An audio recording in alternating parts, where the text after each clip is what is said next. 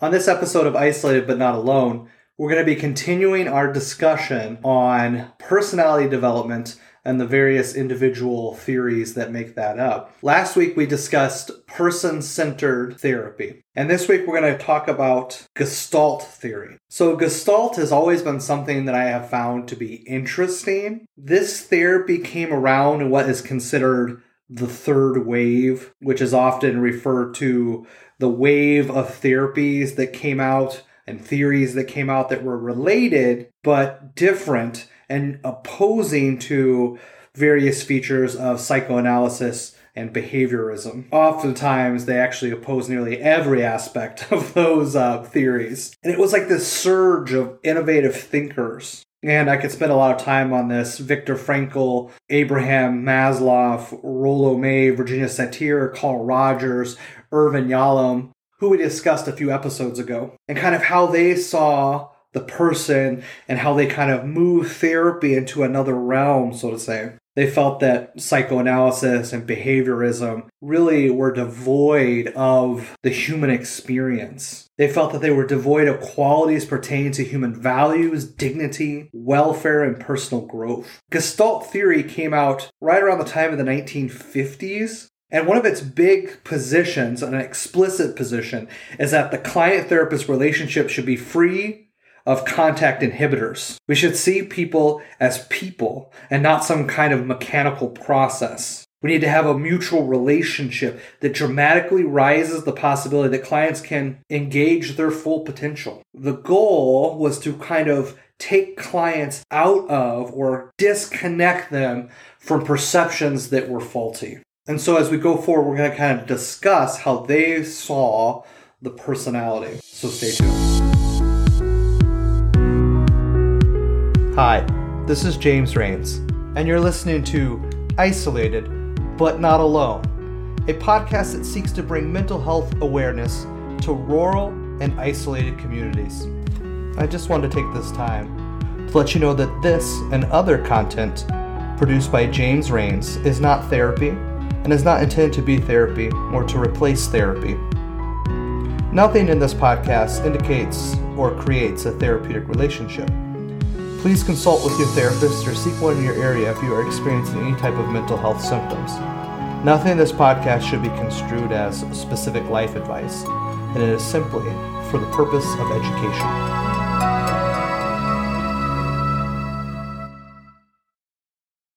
Welcome back to Isolated But Not Alone.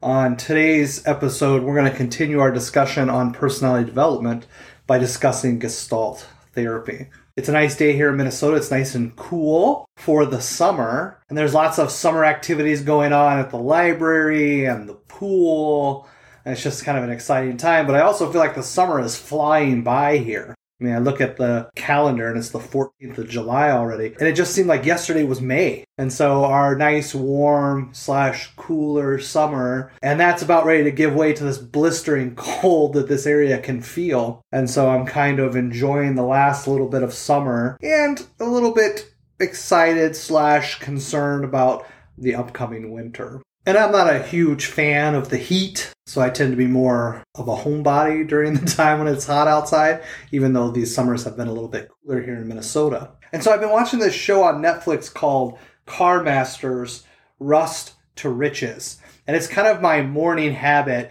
to get up, have some breakfast, and just sit down and watch part of an episode, and then finish that episode at lunch. And I've just found this to be a very interesting show. I grew up in the home of a mechanic whose dad was a mechanic, whose step-parent was a mechanic. And so I kind of grew up around vehicles and people working on vehicles. And so I've always kind of enjoyed that type of work. And yet at the same time, I really never developed any of my own skills at doing that type of work. Now I can do minor things. I can change oil, I can change brake pads, rotors, shocks, struts, basic repairs to a vehicle. But I always really enjoyed helping my grandpa tear down his 1967 and a half Chevy truck down to its frame, tear the engine down, rebuild everything. I really enjoyed that work and getting to experience that, but I oftentimes feel like it was a missed opportunity because even though I really enjoyed that and it brought me some peace and comfort and connection with my grandfather, I really never paid attention enough. And maybe you've had that experience where you grew up in the home of somebody who was very gifted and talented, and yet you really didn't either get those attributes, or you did, but you never really paid attention in your young years enough to really kind of grasp or hone the skill that they were trying to pass on to you. And unfortunately, he passed away in 2010. And so oftentimes I'm left with this desire to hone this skill and to do this, and yet never seem to be able to do that or get that opportunity. And we came from a muscle car family, and we were actually on the Chevy side, which is kind of ironic because growing up, my dad always had Fords. He had, for example, a 1979 Ford Mustang that he dropped a rebuilt 302 engine from a truck, a tow truck actually, into that car. And if you know what a 1979 Mustang looks like, and that it originally came with a 4-cylinder, it was really high off the ground. When you would step down on that thing, that car would decrease the gap between itself and the ground very, very quickly, even to the point where I often wondered what it was going to do to the chassis of the car. And then at some point, he had a Ford truck with a 351 Cleveland engine in it. But unfortunately, that truck started to have issues after he started trying to add power to that engine. Because it's known that 351 Cleveland is a pretty rock-solid, reliable engine until you start kind of playing around with it. But then as I got older, he transitioned into having more Chevrolets, ending up with a Camaro before he passed away. And so growing up in that home, there was also a lot of trauma, and I experienced a lot of trauma. And because of that, I had this resistance towards trying anything new. New things terrified me. And oftentimes, things that I might have learned or talents I might have pursued, I avoided at all cost because of this fear, this deep-rooted fear of trying something new. And so doing some of my work in mental health for myself personally helped me to realize that I had all this potential, and then I myself had locked it away because of my fear. And so some of the work that I had to do was to try new things, to try to unlock my potential, become more aware of what I could or couldn't do, become more aware of my boundaries by addressing the fear that kept them imprisoned. But there was more to it than just the fear that needed to be addressed. It was my inability to even see what the issue was. I had no idea, no vision, no insight into what I needed to develop. There were parts of myself that were alienated. There were parts that were just straight up denied. There were parts that I stuffed down deep that I hope I would never have to see. I was terrified of facing anything face to face, even my fear. And the whole time I had this mentality that I was a loner, that I was disconnected, that I was somehow not dependent on anybody, and yet there was this hyper dependence on others. And I was resistant to anything that threw that out of balance. And so I say all this to talk about Gestalt therapy, because a lot of what I was addressing, this theory speaks to. So before we begin, I just want to say that Gestalt psychology and Gestalt theory are similar in some ways, but they also have differences. And I'm prefacing that for the folks out there who actually know what this theory is versus folks who might not. For those of you who don't really know what the therapy is, just know that there's some similarities and there's some differences in the psychology versus the theory. But they share similar beliefs when it comes to the basic concepts of human nature. Again, they're not exactly the same, but they do share similar concepts. They hold that humans encounter, observe, and change over time, that they should be taken as a whole and not as distorted pieces. And that's where the actual term Gestalt comes from. Gestalt came from the German language, and in German, Gestalt has this idea of shaping or forming. And in Gestalt psychology, it has this understanding that the whole is perceived to be more than just the sum of the parts. Gestalt brought this interesting concept of proximity in their understanding of human nature. When things, persons, or objects are in close proximity with each other and time, they are seen as creating a whole. And this understanding of proximity is kind of complex. But basically it's this. things that are close together appear to be more related than things that are spaced apart. It's so powerful that it actually overrides similarities and differences. So for example, something might have a different shape or color that would help you to recognize it outside of other things, but if they're really close together, it's hard to see that. And then those things become something else. They become their own thing. So instead of combination, a sum of lots of little different parts, it really is one thing because the objects are so close together. This is something they saw as extremely important in how we connect with others. So one of the things that they saw as important was they sought to integrate the client's personality. They thought recognizing and strengthening the client's present state of awareness was extremely important. So important, in fact,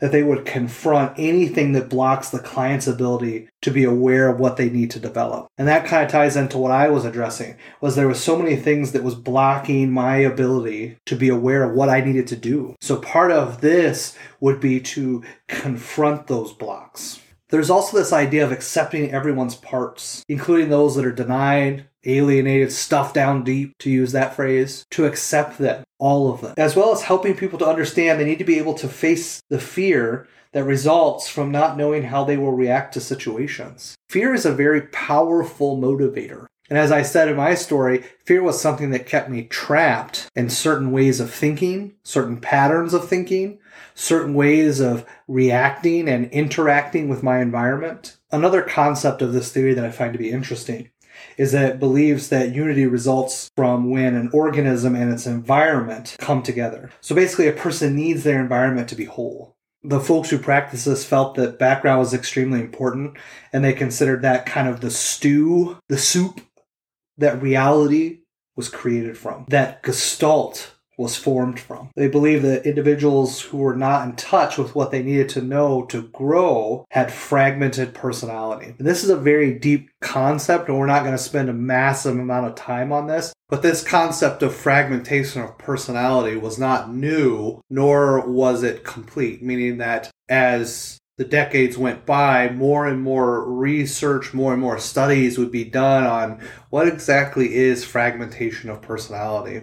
What is disassociation? What is multiple personality disorder? And so you're going to see a lot of work on what it actually means to be fragmented. You're going to see a rise on research on trauma and how trauma is related to fragmentation. And so, like I said, it's just something to be aware of, that this concept was not new, and there's been a lot of work on this concept. And when I use the word fragmentation is shared by a lot of different systems of theory. One of the ways in which they saw individuals fighting against or prohibiting their full potential was something they called top dog and underdog. These were internal factors that hinder the full expression of healthy actualization. One is authoritative and righteous, and the other is an inner block that prohibits the individual from reaching their full potential. I've always found those concepts to be interesting because I've always been for the underdog. Maybe that says something about my internal psychology. And again, this theory saw resistance as something that was used by the client to manipulate the environment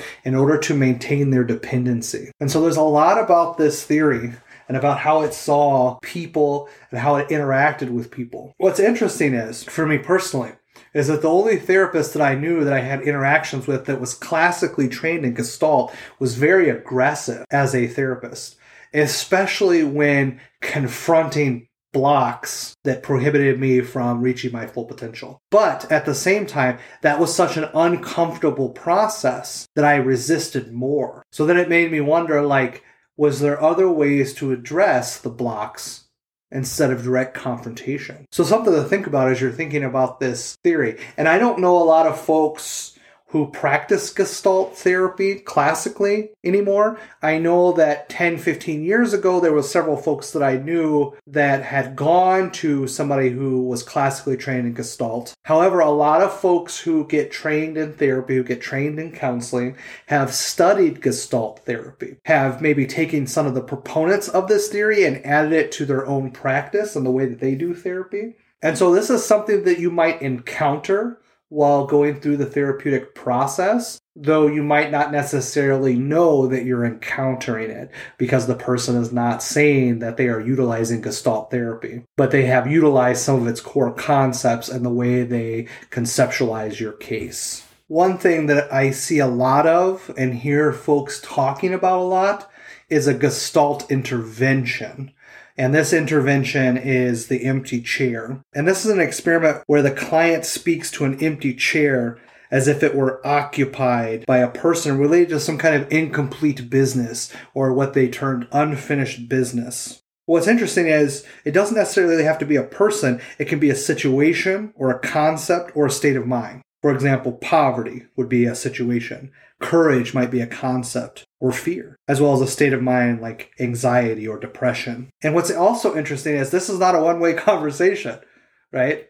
There's lots of different ways I've seen this done, but one of the ways that was traditionally done was the client would speak and then talk as if they were the person in the other chair and respond as well. So sometimes this is also called a two-chair technique. And this was important because Fritz Perls believed, and he was the person who helped develop this theory, that unfinished business has lingering gestalts that often relate to a client's previous relationship with their family, specifically with a parent. And that is Gestalt therapy in a nutshell. If you would like more information, again, the book that I'm getting a lot of this information out of is called Theories and Applications of Counseling and Psychotherapy. But you can Google Gestalt, and there's a lot of interesting information out there about it, including a lot of interesting information about Fritz and Laura Perls, who were the couple that kind of are given credit for a lot of what we know about Gestalt therapy. So we're going to go ahead and end there. I hope you're enjoying this content.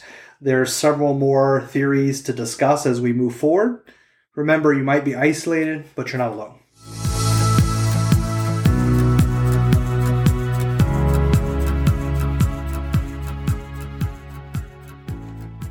Thanks for listening, and I hope you enjoyed this podcast enough to share it with friends and family, and reach out with any questions you might have about mental health, and we will do our best in future shows to answer those questions. And remember, it might feel like you're isolated, and maybe you are, but you're not alone.